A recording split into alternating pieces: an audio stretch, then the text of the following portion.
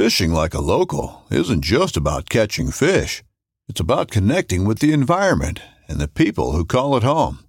It's about hearing the stories and traditions that have been passed down for generations and sharing unforgettable moments with the people you meet along the way. Fishing like a local is having an experience that stays with you forever. And with Fishing Booker, you can experience it too, no matter where you are. Discover your next adventure on Fishing Booker. This upcoming concert season will be all about the boots, and Tecovas is your stop for the best in Western style. Tecovas has seasonal and limited edition offerings this spring and summer, including men's and women's boots, apparel, hats, bags, and more.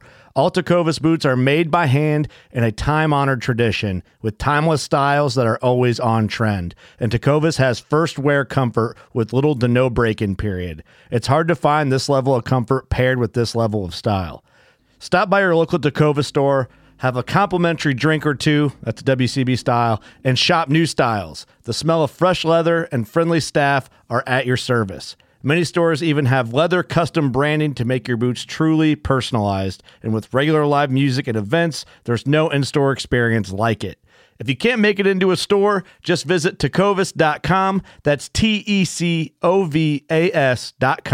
They offer free shipping on all boots, as well as free returns and exchanges, and ship right to your door. Go to tecovas.com and find your new favorite pair of boots today. Welcome to the Whitetail Legacy Podcast. And we get the back view of him, and I mean, it's just a mega. 52 yards is a long shot. Magnum PI, is what we named him. No idea. Just a magnum. Yeah, just a magnum. Come on, Cam last year, we said probably 150, mid 150. Yeah. Same doe from the morning come out with that 9-pointer. Here steps out this 90-inch 8-pointer. You're like, I'm like, okay, well, there's still a buck back there grunting. Yeah. And then out steps like another 90-inch 8-pointer. I'm like, all right. Yeah. Bro. Yeah. Bro. Yeah. You're like, I'm like, deer, right there. Yeah, like and he's already yards. 30 yards. Yeah. He was literally 5 yards from the base of the tree. Could have been, had a buck down at 1:40 in the afternoon, back there deep on public. 3 does come out pretty early. It was like 245, 24 yards shot, sent the combat veteran, and I tell you what, man, dude, it just smoked. We always get so jacked up when the other person kills. It's just almost like we got it done. Yeah. And when you killed that doe, I was like, hell yeah, man. And we come down here to Missouri. I asked Comey one more time. I'm like, is it a good buck? And he goes, yeah, real good, solid buck. I'm like, all right, boom. And the deer just drops. Sure. Super special to me. Whitetail Legacy Podcast, bringing you back to the hunt and leaving a legacy. Baller Rut. This is the Whitetail Legacy Podcast. You've tuned in to one of the most mediocre podcasts on the airways. We're coming at you in your ear hole right now with another legend episode. Everybody loves them. People request them. We're talking to Jacob Miner, killed the number 4 recurve buck in Buckmasters. And what is weird is I'm not trying to find recurve kills. It's just everybody out there killing legends with a recurve. I don't know, like the last couple episodes have been recurve, you know what I mean? Right. I'm just scrolling and trying to find legends, you know what I mean? And I find the legends, and then I try to creep their page a little bit For and sure. see how many other bucks they've killed. You know, I'm like, oh yeah, he's got it going on. He's doing something. So, but yeah. I mean, you got to kind of have it going on if you're out there with a damn recurve. I know. I asked him if he's going to go recurve this year. He's like, yeah, I don't even own anything else. I'm like, oh, this guy's full sin. So Full sin. You guys are going to love this episode. Real solid. Jacob's super solid dude. Always on a giant. And bought that piece of land and just went full sin. So props to him for doing that. Let's get into the people that make this possible. We're going to start out with the VIP. We're going to talk about their social media. They have a new company running their social media, and they have picked up the game immensely.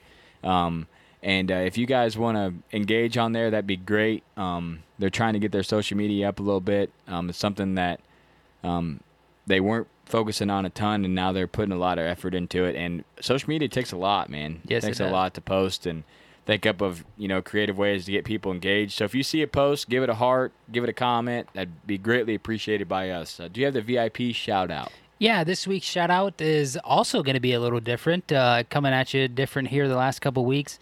I seen this post, and I'm friends with Tim Tudor, and we shouted him out earlier in the episodes for his service in the Marine Corps. But, I just wanted to kind of put everybody that's listening out there on notice. We talk about a great deal of, doing your due diligence of thanking these people that served for the country and, did something that, most people don't do and, sacrifice a great amount. And Tim went through the drive-thru at McDonald's, and there was a car next to him at the double drive-thru, and there was a 12 to 13-year-old girl in the back seat. And she's seen his license plate, which has, his Marine Corps symbol on it. And she waved at him. And then when he gets up there to pay for his food, the car in front had paid for his food. And it was the little girl who actually paid because the drive-thru lady was crying. And Tim's like, what the hell's going on? And so then he asked, well, okay, she paid for my food, but why? And then she said that she had seen the license plate and said that this 12 to 13-year-old girl's dad was also in the military, and he got deployed, but he didn't get to come home. Oh, man. So that hit Tim pretty hard, and he made a pretty big Facebook post about it. And by the time Tim, got his thoughts gathered and everything and pulled up to get his food, that car already, went off and got back on the interstate. But, it just goes to show just a little bit of courtesy can go a long way with these soldiers. And by Tim's Facebook post, it definitely hits home hits you with some for people. sure. So, it was very emotional for him. And, you can do a lot of good in the world. So get motivated and get out there and thank some of these veterans. I like that shout out. All right, let's get to ECW calls, all your custom call needs. Roseville, Illinois, if you guys are local, go check him out. Shop's still open. He's making a lot of sales out of the shop. I'm excited to see Jeff doing good. Yeah. Archer Shop's doing good. Jeff's a great guy, veteran, and makes a good product. Just a solid dude all around. But Exodus Trail, you didn't put the stuff up on that. I didn't. Yeah, I'm just full. I thought you were ready to rip. Yeah, Exodus Trail Cams. We got the Exodus Trail Cam tip of the week, and this tip comes from, I've been seeing on social a lot of posts. I'm not getting any velvet bucks. I'm not getting any big deer on cam. And this is kind of like a two-part thing. And one, if you're not getting pics, move the cam 100 foot. Like, move the cam to the next trail. We did that on the private piece. No pics, no pics. I move it 100 feet, giant. Mm-hmm. You know what I mean? Yeah. Sometimes that's all that takes is you got that cam there. You're only looking at one spot. So don't get discouraged in an area right away just because you ain't getting no pics there. You might want to go other side of the tree, next trail, next pinch. Try something a little bit different. But I see people getting really discouraged already. And it's early. Sometimes, and the second part of this is the bucks might not be there yet. No. But in October, it might be awesome. Yeah. You know what I mean? So don't get discouraged. If you got the cameras and you think it's a good spot, let it soak. If not, move it around and try to get on something. Our season starts in October. I know the urge to get bucks on cam for other people if your season starts earlier, but it's crazy to me that people are getting like utterly discouraged because they're not getting giants on cam. And let's be honest, there's been times when we had nothing on cam. So you look at social media, you see the big, broad picture. It looks like everybody's killing deer in November, and everybody's got giants on cam. Everybody's got belly. But you're not seeing everybody that's not posting. So that's just for the people out there. Don't get discouraged. A lot of time left. I mean, I could spend 5 minutes on this, but I just want to hit this real quick. And then when you do start getting consistent pictures, and it is getting closer to season, or they shed velvet, start bread trailing them, or if you can't kill them where the cam's at, or you're not gonna be able to sit there, start bread trailing them, and then that's when you move it around, and that's what we do. You can get we always run edge and then try to bread trail back. Back. Yeah, and then we always, most of the time we hit the fence.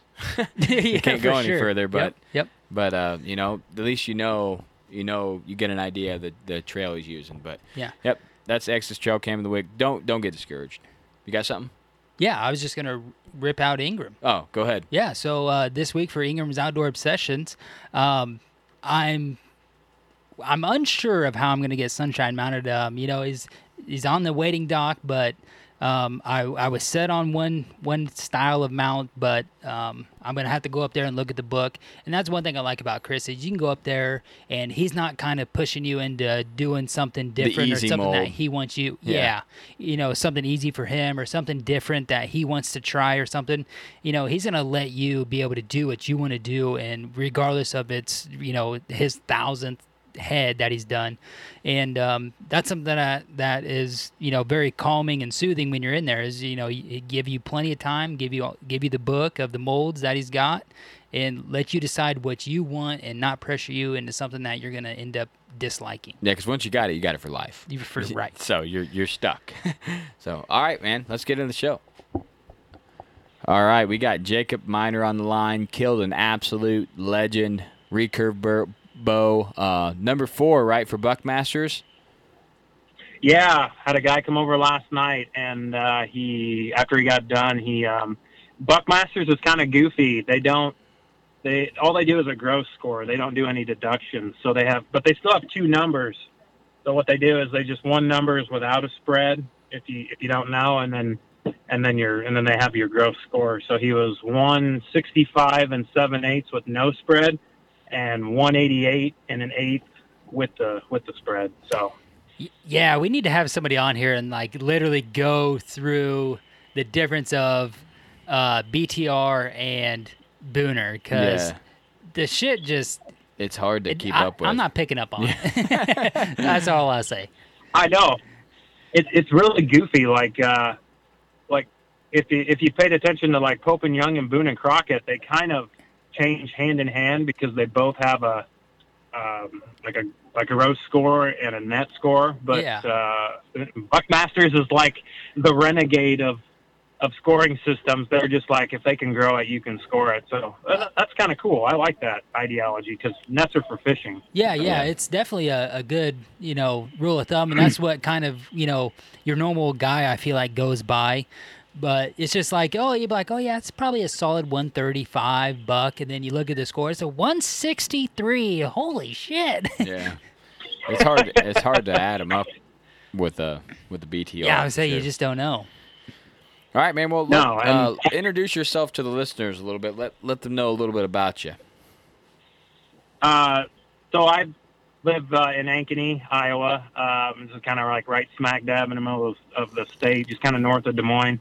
And I grew up hunting traditional archery, and then I think I was a sophomore in college, I bought my first compound. I got a Matthews Outback and shot that thing lights out for a while, and then really didn't do much with the trad until would have been the spring of last year. Me and my buddy Colton, who I do some filming with, we went on a turkey hunt, and we actually killed a triple one morning. He killed 2, and I killed 1 out of the same blind in 10 minutes. It was crazy. And then from that point forward, I was like, hey, this reminds me of my childhood. This is cool. I want to do this again. And we kind of made a pact between 3 of us. Kyle Ransom's our other buddy, and we are 100% trad only now.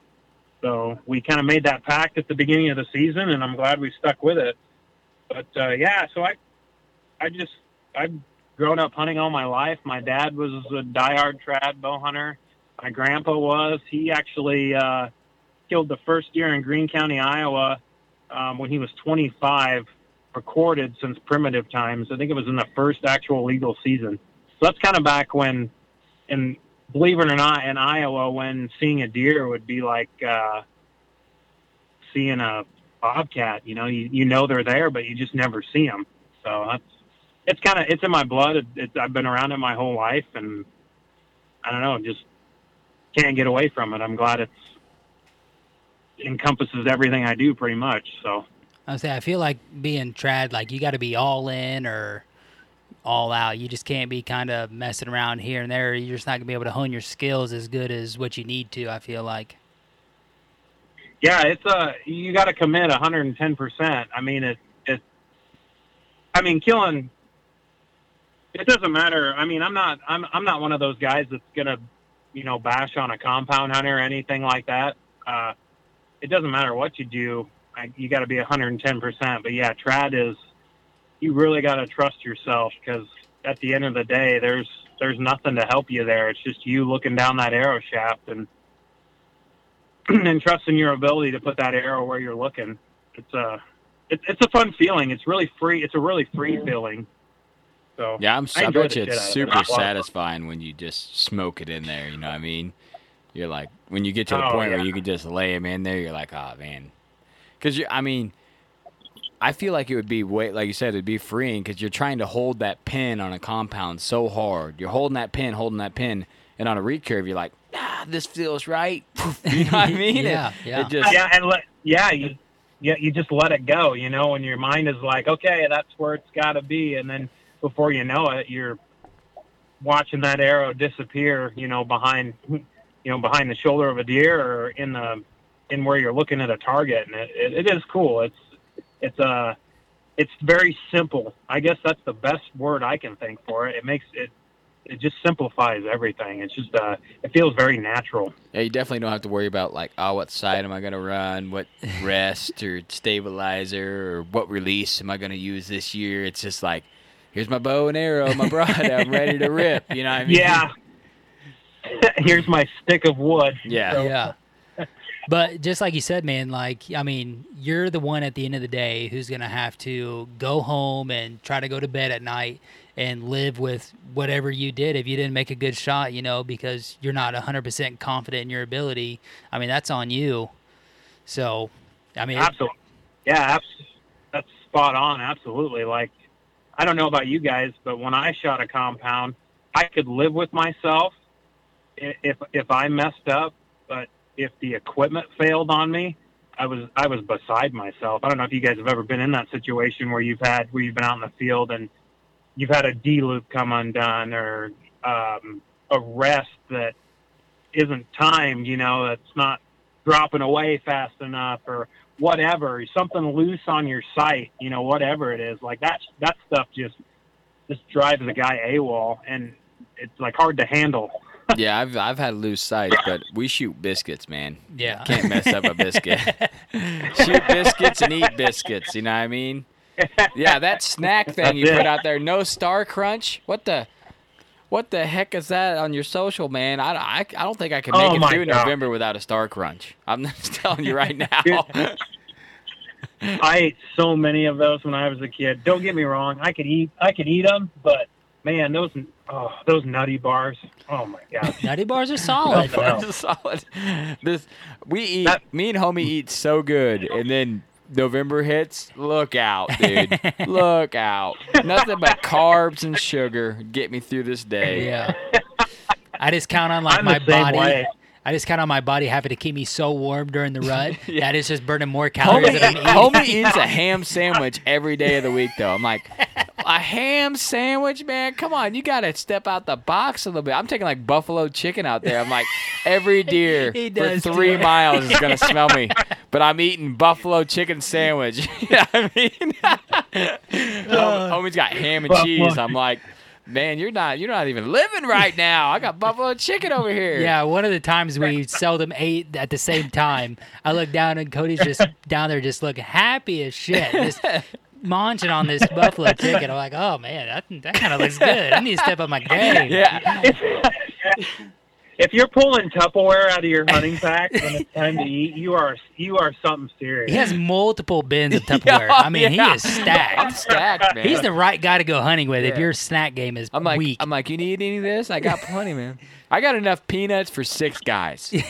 Peanuts are like whole shell peanuts. They got to be in the shell.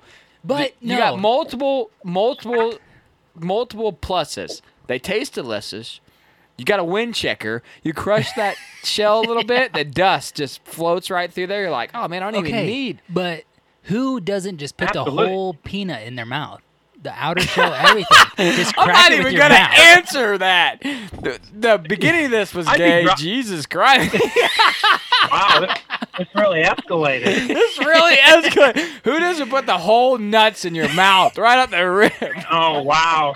Jesus. He set himself Better up. Didn't hide your even. kid. Yeah. Didn't even think. He didn't even think that Didn't was even run coming. that I mean, one. who doesn't just grab the 2 shells and just chuck them right in your mouth? They go down your throat. It ain't a big deal. My God. No. Oh my. This is.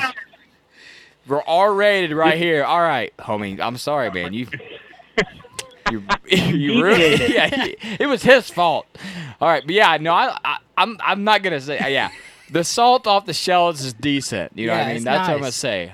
Not gonna say it's suck on the nuts like you're gonna say. Yeah, don't. All right, let's You're get. buying the extra. Which one do you? Hold on, before we deviate away from this, which one's buying the extra salty one? I don't know. I'm the only one that's buying peanuts. Well, so- Cody doesn't even put the whole thing in No. his mouth. No, I crack them, man. I like to get the wind checker. You know, I crack them. I sound like a squirrel up there. It's pluses. Everything's a plus. It's all nature. It's not. Yeah. It's natural sound. If I want to feed a possum that Remember- rolls by, chuck him a couple nuts. You know what I mean? There's a lot of bonus. Now you're baiting possums not the ground sent you. yeah. Like, all right. No, but it's just cover sound. You get them possums and raccoons around. Deer Yeah. used to that. Yeah, they're solid. They love peanuts. Oh, All right. man, that was We're a good getting, laugh. we're getting into the whitetail content. Someone done turned this thing off. They're like, oh my God, what am I listening to? All right, well, all right. You killed a buck called Full Circle, an absolute awesome deer, man. Love the color of that deer. And props to you for taking some super solid picks, man. I love it when a guy Yeah. takes Yeah, that- real solid picks. That was actually, I've got a good friend that he has his own show going on. It's called Wildest Dreams TV, and he's actually not very far away from me, about 10 miles north of me, and he is very good behind a camera lens. So we kind of trade back and forth whenever we each kill a deer. We take pictures and do what we Nice. got to do, but he's a super solid dude, awesome guy. That's good. So- When you get those pictures, man, that just Yeah. serves the story so well. And I wish I had good pictures of every buck I've ever killed. You know what I mean? But you just don't. When you're young, you're like, get in the truck. Yeah. we gotta go. Yeah. Get it to the locker. Let's go. Grip and grin, let's do it. Yeah. Take the cell phone click on the flip phone On the Nokia. yeah. Yeah. The BlackBerry. Holy shit. The old black. I had one of those where you try and hit one letter, but hit Oh, the four. letters are so small on that thing, man. And then the numbers was even smaller Yeah. because it was just on 9 keys. Oh Yeah. my gosh! All right. Like, well, yeah. they took a keyboard and just shrunk it down and here, call people. With Exactly what Yeah, they did. They're like, yeah. all right, we'll just put a keyboard on here. People used to that. They Like feel this- comforted. The space key is the only thing that's regular size. All right, well, you killed a buck named Full Circle, and we're gonna do a legend episode here, and let's just get into the story of the hunt, man. this. Cool. So it all started last summer. We bought this farm. I think we actually looked at it, walked it in July, and then I just did some research, called a few people in the surrounding area. I knew some of the guys that were down there already, so I knew it was a pretty good area. And so after I did a little homework, I just decided let's throw in an offer. So we did, and we went through that whole process. And if you've never bought, if the viewers have never bought a piece of land, it is the most aggravating, most rewarding process there is out there. It's just like, once you put in the offer, and then it goes to the attorneys, and I won't get into all of it, but once they start doing their homework and putting everything together, it's just like you're sitting there in the background as the purchaser, and you're like, all right, boy, we're a month out from October. What's going on? You're like looking at the watch that you don't wear, trying to figure out when this is going to happen. But so we closed on it. We actually didn't close on it till October 10th, but we were able to get early possession, put a couple green plots in, and I didn't really want to get aggressive because I didn't know how the deer used it. I ran a few cameras on it, and just kind of on the edges. I didn't want to intrude because if there was a good buck that called that place home, a good mature buck, I didn't want to push him out. So I didn't want to get too crazy with it. But so we just had a couple green plots on the north and south side of the farm. Kept our intrusion very low. Hunted more of our permission properties really than we even did that farm, and we just really didn't get pictures of much. EHD just rocked us this last late summer. We went from where I'm at in Iowa, in Monroe County, was one of the highest deer density areas around. And of course, when EHD hits an area like that, it just absolutely decimates it. And we lost gobs of does and young bucks. But surprisingly, we didn't lose a lot of mature bucks, which was weird, because usually when EHD hits, you lose your older class of deer. So it was kind of weird. It was what I was told. It was like two different strains of it. So I didn't look into that a bunch, but either way, we lost a ton of deer. And so we took a hunting vacation late October into the first week of November, and I pretty much just filmed my girlfriend try and kill her first buck, and she ended up getting that done on our last morning, which was cool. He came into about 30 yards, and she put a quartering away shot on him, and it was pretty crazy. I've never seen a deer get shot like that in the boiler room, and the deer literally took 5 steps and just piled up. So she literally hit everything. But so that was cool, and kind of the highlight of my season.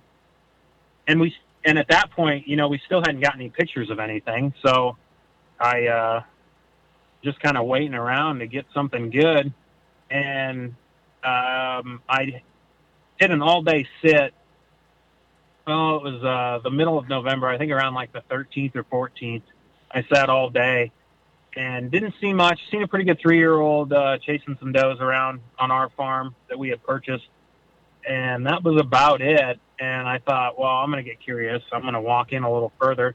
So I climbed down and got up on top of our ridge in the northwest corner of the farm, and it was just loaded with sign. There were scrapes there in the timber. There were rubs all over the place. And our creek, as it runs through the bottom of our timber draw there, it's real thick and nasty, and there's lots of blowovers.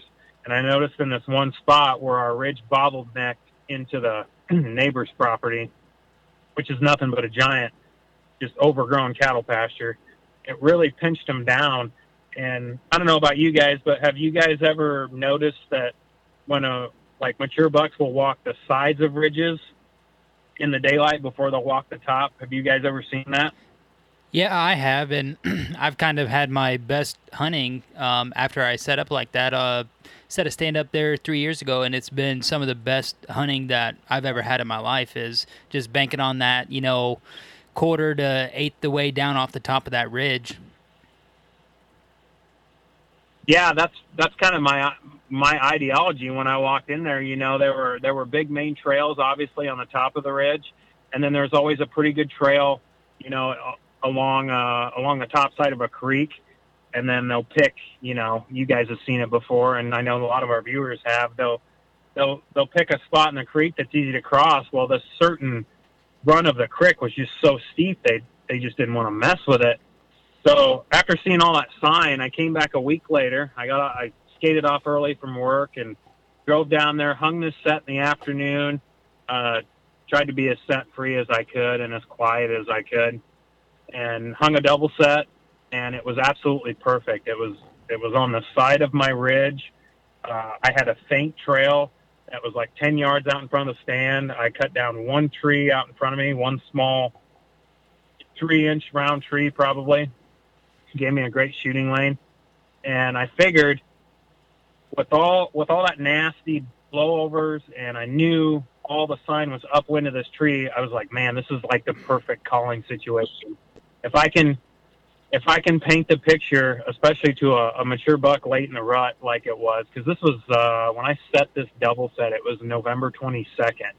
So we're down to crunch time, because Iowa's shotgun season starts December 3rd, so I was sweating it a little bit by this point. But so I set this double set, and everything was just perfect. All the activity was upwind of the tree.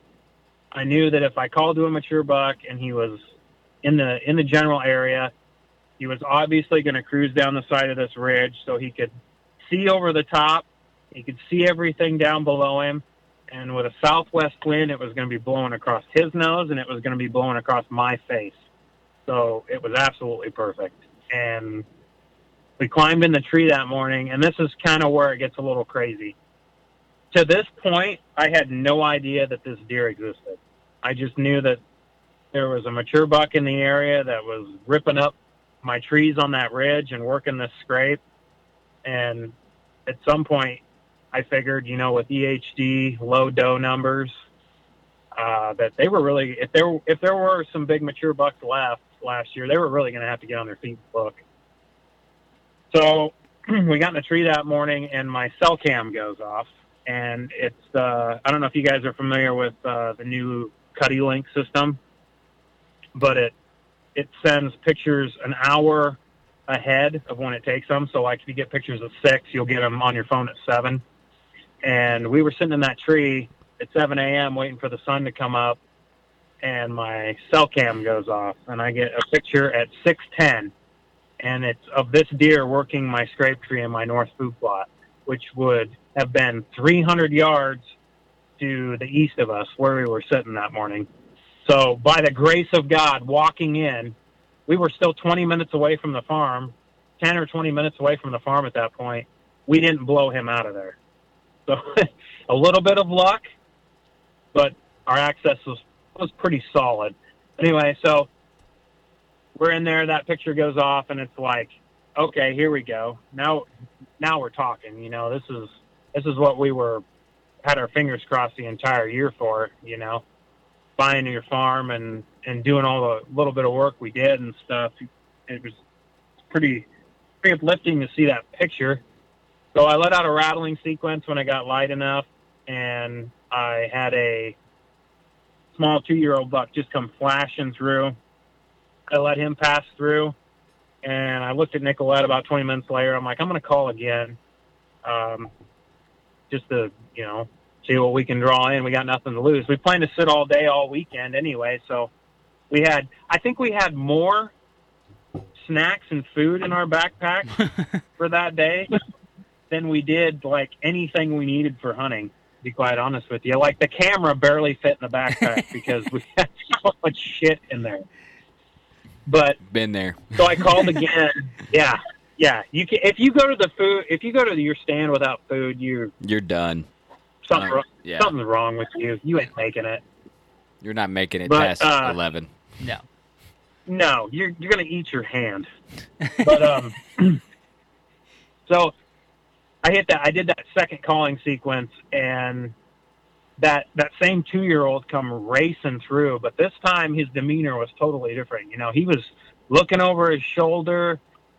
He was flicking his tail constantly. He was even changing sides. He'd look over his shoulder one way, and then he'd flip clear back around, and he'd look over the other way.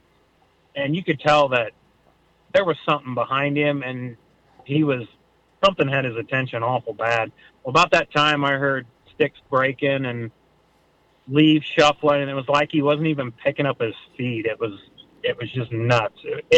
And then he let out that deep, throaty, that lateral grunt that is just unmistakable of a mature deer. Like, you can't even make that sound with a grunt call. There is no grunt call in the market that will make that sound. You guys know what I'm talking about, that one that just makes your hair stand up on the back of your neck? Oh, yeah. And you're like, yeah, that's a good one. Yeah. It's like right from his gut. Yeah. You're like, oh, boy, game on. This shit's getting serious. But we can't even see him. And finally he breaks cover as he's coming through, and he's just working this faint trail perfect, And it just was like everything I envisioned that would happen that morning. I knew, like, it's like a mature buck is going to come walking through this ridge. This is where it's going to be. Just never thought that it would be the class of deer that it was. And he come and he finally showed himself enough to where I could see, and all I could see was mass and just how he just the spread and how he just went clear out past his ears, and that giant dark colored wide forehead and how blocky his head was. And it instantly I'm like, yep, this is a big deer. After that, I was just like, okay, kill mode, don't mess this up. And he stopped probably 15 yards away from the tree and did what big old mature bucks do. He just surveyed everything. He just looked everything over, and I'm like, okay, just keep walking, buddy. All you got to do, find it. Find that fight, keep walking. And sure as shit, he put his nose down, put his head back up, and he walked on a beeline. I drew back, anchored, stopped him, and as soon as I stopped him, that arrow was gone and hit him in the heart, and he went 80 yards and fell over, and that was it. Damn. Nice, man. I love it when you're out there and you get a cell cam pick. There's nothing, no better feeling that you're like, okay, I'm in the game. There's something close. You know what I you're mean? Talking if it's close to you. Yeah. Not if you're, Yeah, not if you're not at home. You're at home and you get a cell cam pick. But yeah, if you're in the you're in the stand and you get a cell film pick, man, that's primo. You know what I mean? Yeah. It was cool. I don't think I've ever heard a buck grunt before I seen him. Like that would be last year. No, the little bucks. No, they were 15 yards from the tree. Not when they were in the brush back there. Remember, because we thought it was chaos coming. You did. You never heard like. No, I guess that 180. That little bark, bark, bark. That's what we always hear. That little bark. Just that tending. I'm on you. But yeah, dude. That's what I always say. Like while we're turkey hunting, like you hear a turkey gobbling, just boom, you know damn near right where he's at. But we're just like, dude, if you could just know where your number one hit list is at, burp. Oh yeah, he's right there. All right, he's 60 yards. He's coming. Yeah, when you hear that certain sound, it's just low and guttural, and it really does. It makes the hair just stand up on the back of your neck. And you're just like, man, there is only one class of deer that can make that sound. And especially like in our situation when we couldn't see him yet, like it's like my head was on a swivel. I just immediately turned in that direction. And I looked at Nicolette, and you can hear it in the footage because we film everything. That, if the listeners are interested, Deer Society will have this hunt. They're editing in the process of editing it now, so I'm not sure when it'll drop, but you can check it out there. But anyway, when you hear that sound, and I looked at her and I was like, "There's a mature buck coming. I don't know how big he is, but there's a big buck coming." And I just told her, I was like, "You got to get ready." And she swung that camera around, and it's just that sound that it's just I don't know. Yeah, we were back on November, and we heard some grunting, and you hear that bark, bark, but then we heard that bark, and then a little bit of fighting. I was like, "There's something over there," and then what was it? A couple minutes later, that real solid 8-pointer. I was like, "Yeah, that was him." Yeah, but he completely skirted all the way around us. Got a fire pinch in the rut. You're like, oh, yeah, coming right through here. Now I'm going to run over this 80-foot hill, jump off this cliff, swim across this creek. I'm 150 yards away, bro. You should have set up on that trail. That's my faint rut trail right there. My face. Yeah. We're like, what did that deer just do to get over there? Just think if just James Bond stuff. Yeah. No big deal. Just think if Magnum was grunting on the other side of that knoll before we seen it. We'd be like, holy shit, like something's about to come out. Well, I've seen him, so I guess I need to get up there and look at what you could actually see over there. That's why I think that I've almost come to the conclusion. I've killed my two biggest deer have come in the latter part of the rut. Like after November 20th, and I don't know about you guys, but it just seems like they're so much more predictable rut-wise the later you get into the season. And I think it's because obviously they kind of shift back to a little bit more of a pattern. because there aren't so many does still cycling. So from now on, I've made the decision that when I take my vacation, it's going to be, that week prior to Thanksgiving. I've seen the biggest deer on that Thanksgiving weekend out of the stand. Absolutely. So absolutely. I think there's so much more working in your favor. Yeah. The rut's cool. You get to see a lot of deer. You get to see a lot of chasing. Especially if you sit all day, you sit all day on November 5th, if the weather conditions are right, or November 2nd, or whatever it may be. If the weather conditions are right and you're in an area that's got a good buck to doe ratio, you're on pins and needles the entire day. Whether or not you see something that you want to shoot is another aspect to it, but you're going to have a great hunt. It's going to be enjoyable, You're not going to get bored with that thing. Yeah, I feel like the rut, November 9th, you could literally be sitting there, and in 30 seconds, it's go time. In October, buck's feeding, he's coming in, and it's like you got to shoot in 30 seconds. You see the buck, you got 25 seconds to get it to happen. You know what I mean? So you got to be in October, you're like, okay, he might be bedding in here. He's going to cruise out. It's just slower pace, you know what I mean? But like you said, during that. But, yeah, the later rut, every deer that I have seen that's a giant, it's been with a yearling doe. Every single one of them has been on a yearling doe. So I feel like if you know where there's a couple yearling does, it's not a bad spot to set up. No, and that would be if you that would all go back to your trail cam and intel.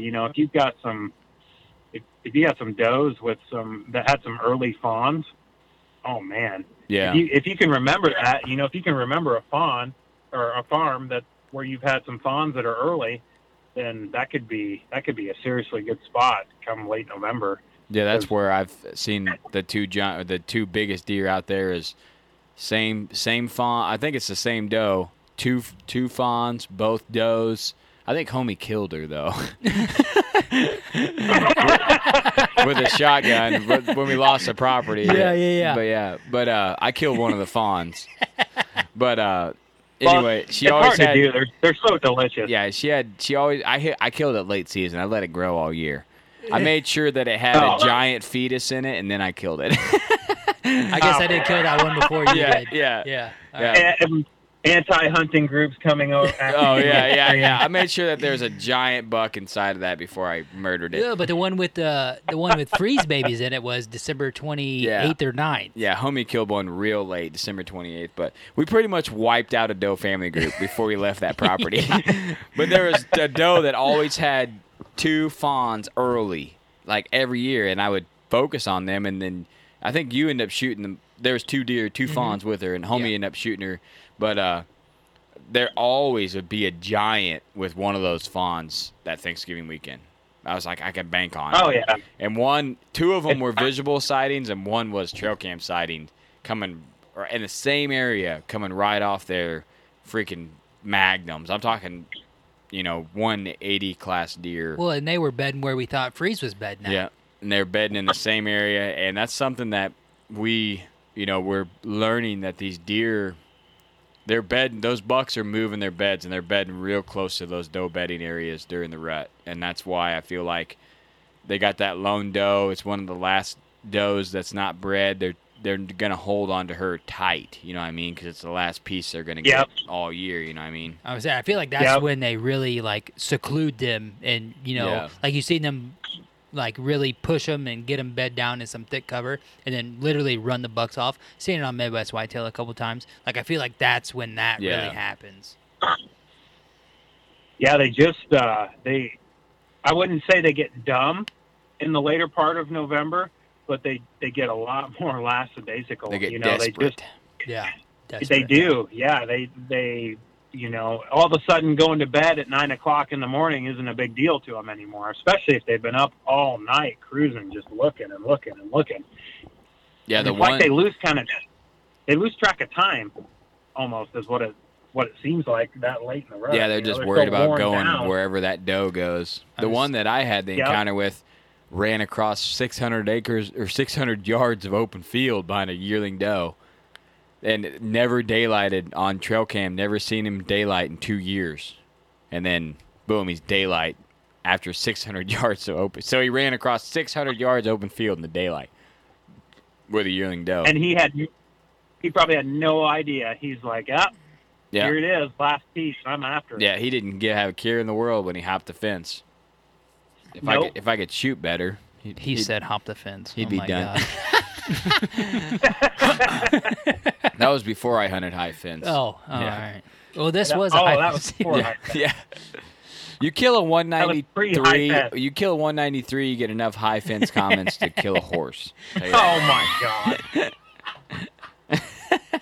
Every day of my life, if I don't get a high fence or a gun comment, it hasn't been a good day. I've had 2 comments. One of them was, and these are funny. One of them was, you probably shot that with a muzzleloader, and the other one was, most likely you killed that with a compound, but hey, the stick bow's pretty cool. I'm like, Yeah. Wow. I was confused on the last one. I'm like, is that a compliment or? I'm not real sure what you're trying to do here, but I don't like it. Yeah. I told homie, I said, all right, what we're going to do, we're going to shoot a deer, and then we're going to drag my kayak out in the middle of a cornfield, and we're going to take a picture of the deer in the kayak and just not say that we didn't shoot it in a kayak, and then we'll get hella likes on Instagram. It was a wet year, and the farmer didn't replant his. Yeah, corn. I mean, we kayaked across that field. You should have seen us. Like we just had the boat on standby in case it flooded. Yeah. So might as well take a pic with If there's a boat and a buck, hella likes on Shit that thing. is blowing. Shit's blowing up. The water table in this area is crazy. Dry Yeah. pit cornfield. There's a kayak out there with a boat with a buck just draped across it. I'm gonna be in there with a gun. That's awesome. Dude, it's got to be like a 45-inch six-pointer. Yeah, it's gonna be epic. But yeah, I said we need to do it.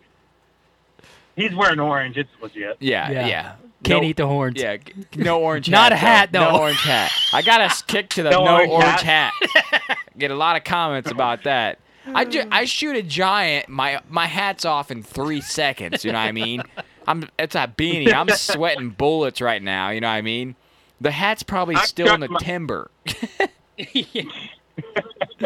At that point, I've chucked my bow 30 yards. Yeah. I mean, it's over. Like anything close to is.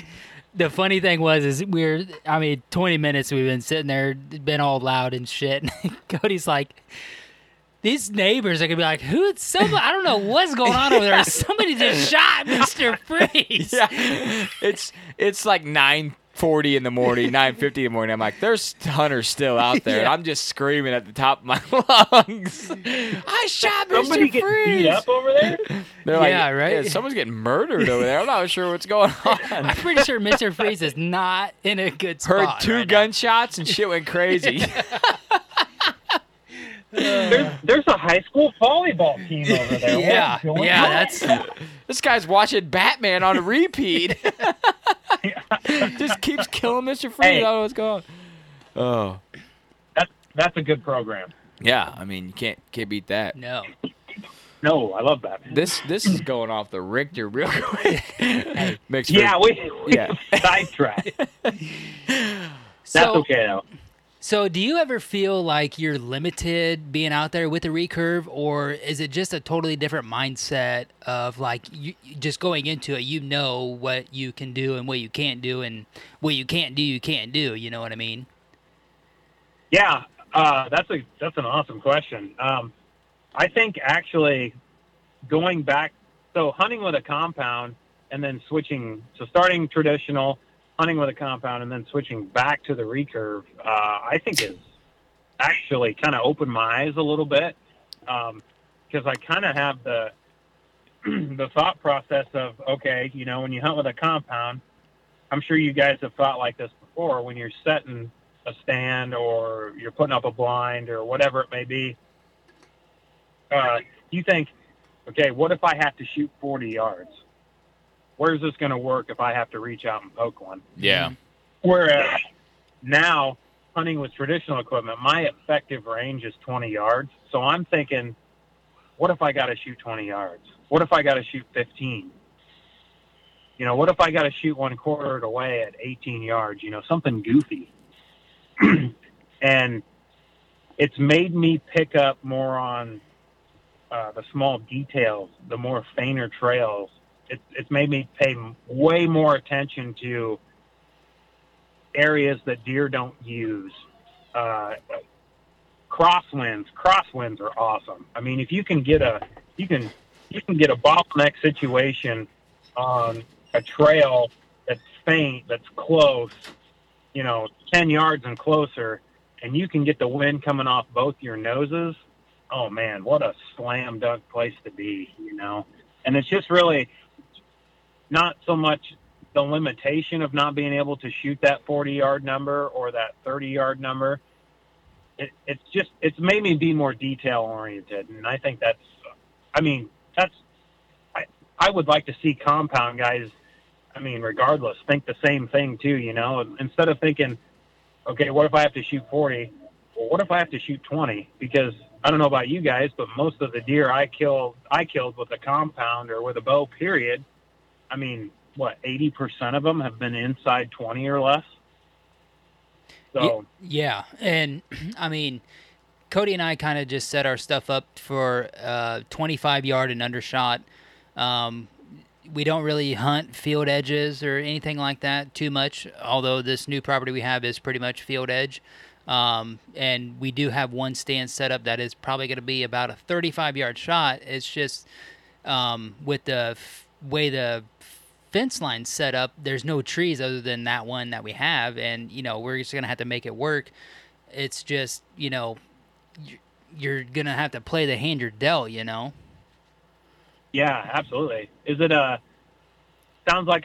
is it more of an open farm, like a CRP farm or something like that? Yeah, it's there's a road on the west side of it, and then there's field ag, and then there's a fence, and the fence runs north and south right along with the road. So we just basically have that ag, and there's a few trees hit and miss on either side of the fence, and that's just kind of what it is. It's about, we haven't mapped it out, but we're just guessing 180, 200 acres. So it is what it is. We got a couple spots set up that, just like I said, we're aiming for that 20, 25-yard spot. But just like you said, most of them are, 20 and in, and that's, you're plenty confident there.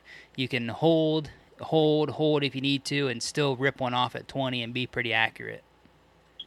Mm-hmm.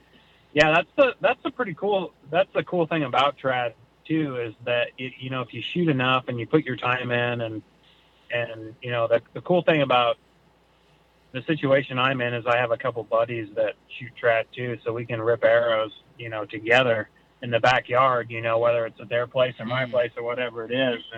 And we do a lot of that. We do a lot of practicing in, kind of high tense situations where we got to hold a little longer than we want to, or we kind of make it fun, My girlfriend doesn't like this, but I'll put like some of her flowers and shit in front of the deer target that are growing there, and we'll like try and shoot through some of the flowers or shoot some of them off. God, I hope she never listens to this.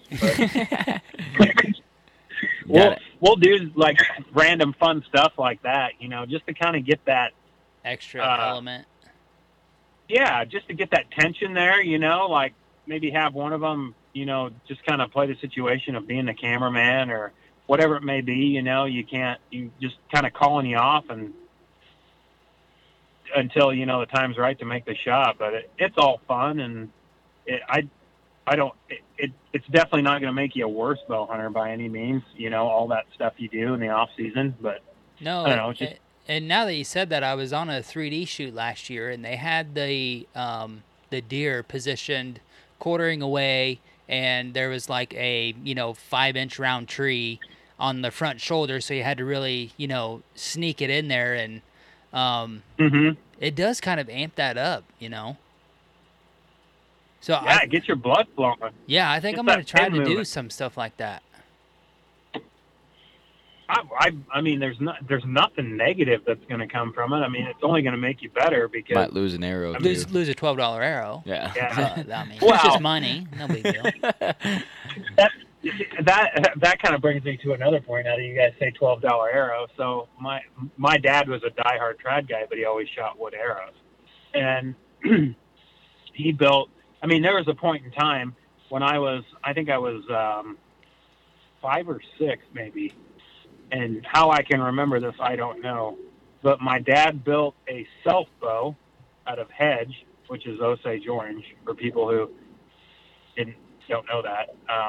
It's a really gnarly tree that grows in the Midwest, and they don't get very tall, but they're super strong. And so they make great self bows. But anyway, so he built this bow out of hedge, and he built his own arrows out of some Port Orford cedar that he ordered, and then he actually built some broadheads out of spring steel that he dual beveled and sharpened up. Anyway, he killed a couple does late season with that, which was pretty cool. But yeah, so that's kind of, he used to do a real old school. Yeah, that's super badass. Make everything right off the Richter and go out there and get it done. That's super, super rad. Maybe when I'm about 6. And he used to give me so much crap when I switched from shooting trad to shooting compounds with the carbon arrows and everything, and then when I started shooting trad again a season and a half ago when I killed that turkey, when I picked it back up again, he was still kind of giving me crap about the carbon arrows, and I was like, listen, Dad, they're either straight or they're broke. Yeah, you can. There's no way around it. Can't bend carbon very well. Wood, No, I'm sure they can get a hell of a bend in. Oh yeah, I mean they flex like crazy out coming off a bow. It's pretty insane. If you ever like go to YouTube and type in a cedar arrow being shot off a trad bow, like literally just type that in. It is insane how much they flex off the riser. But I kind of, now he shoots carbon arrows, so he can't give me any crap anymore because he realized that, hey, they're either broke or they're straight. Yeah. But he still likes to bitch about how much they cost. But that's just him being an old man. So that's just that generation. Yeah. Yep. All right, man. Well, we appreciate you coming on. This has been awesome. Killed an absolute legend with the trad bow, and by your trail cam pics, looks like you might do it again. So. Yeah, I've got a few bucks this season that'll be pretty watchworthy, and we'll see what happens. But yeah, you guys will have to stay in touch and vice versa, and hopefully we can do her again. I'd love to come back on and do another legend episode. That'd be awesome. We're looking for the first repeat. Yeah. Well, we'll see what I can do. I can't promise nothing, but I'll try my best. So that right there is what we call an epic legend hunt. And I said epic. Everybody calls me out for that word. It was epic. Yes, it was. Deal with it. I've had a lot of fun here these last couple episodes. Yeah. Number 4 recurve record book for Buckmaster. BTR. I mean, get out of here. How more epic can you get? Jacob, awesome guy to hang out with. Yeah. Hopefully one day I'll be in Iowa. Get to chase one of those Iowa deer around. You're going to go to Iowa. Why not? I know. Why not? You might as well. When we have 4 weeks vacation, you're going to say you're not going to I need to go somewhere where we can bait. Got to get on the next level train. There we go. All right, you guys know what to do. Get out there. Get the damn cams up. If you ain't got your cams up, come on, man. Get them up. The game. You know what I mean? Get them up. A guy at work said, I probably won't shoot my bow for another month. I was like, bro. Perfect. He shot a deer right in the shoulder and lost it last year, too. I'm like, come on, man. All right. Do the right thing. Get out there. Put the work in. Leave a legacy. Whitetail Legacy's out.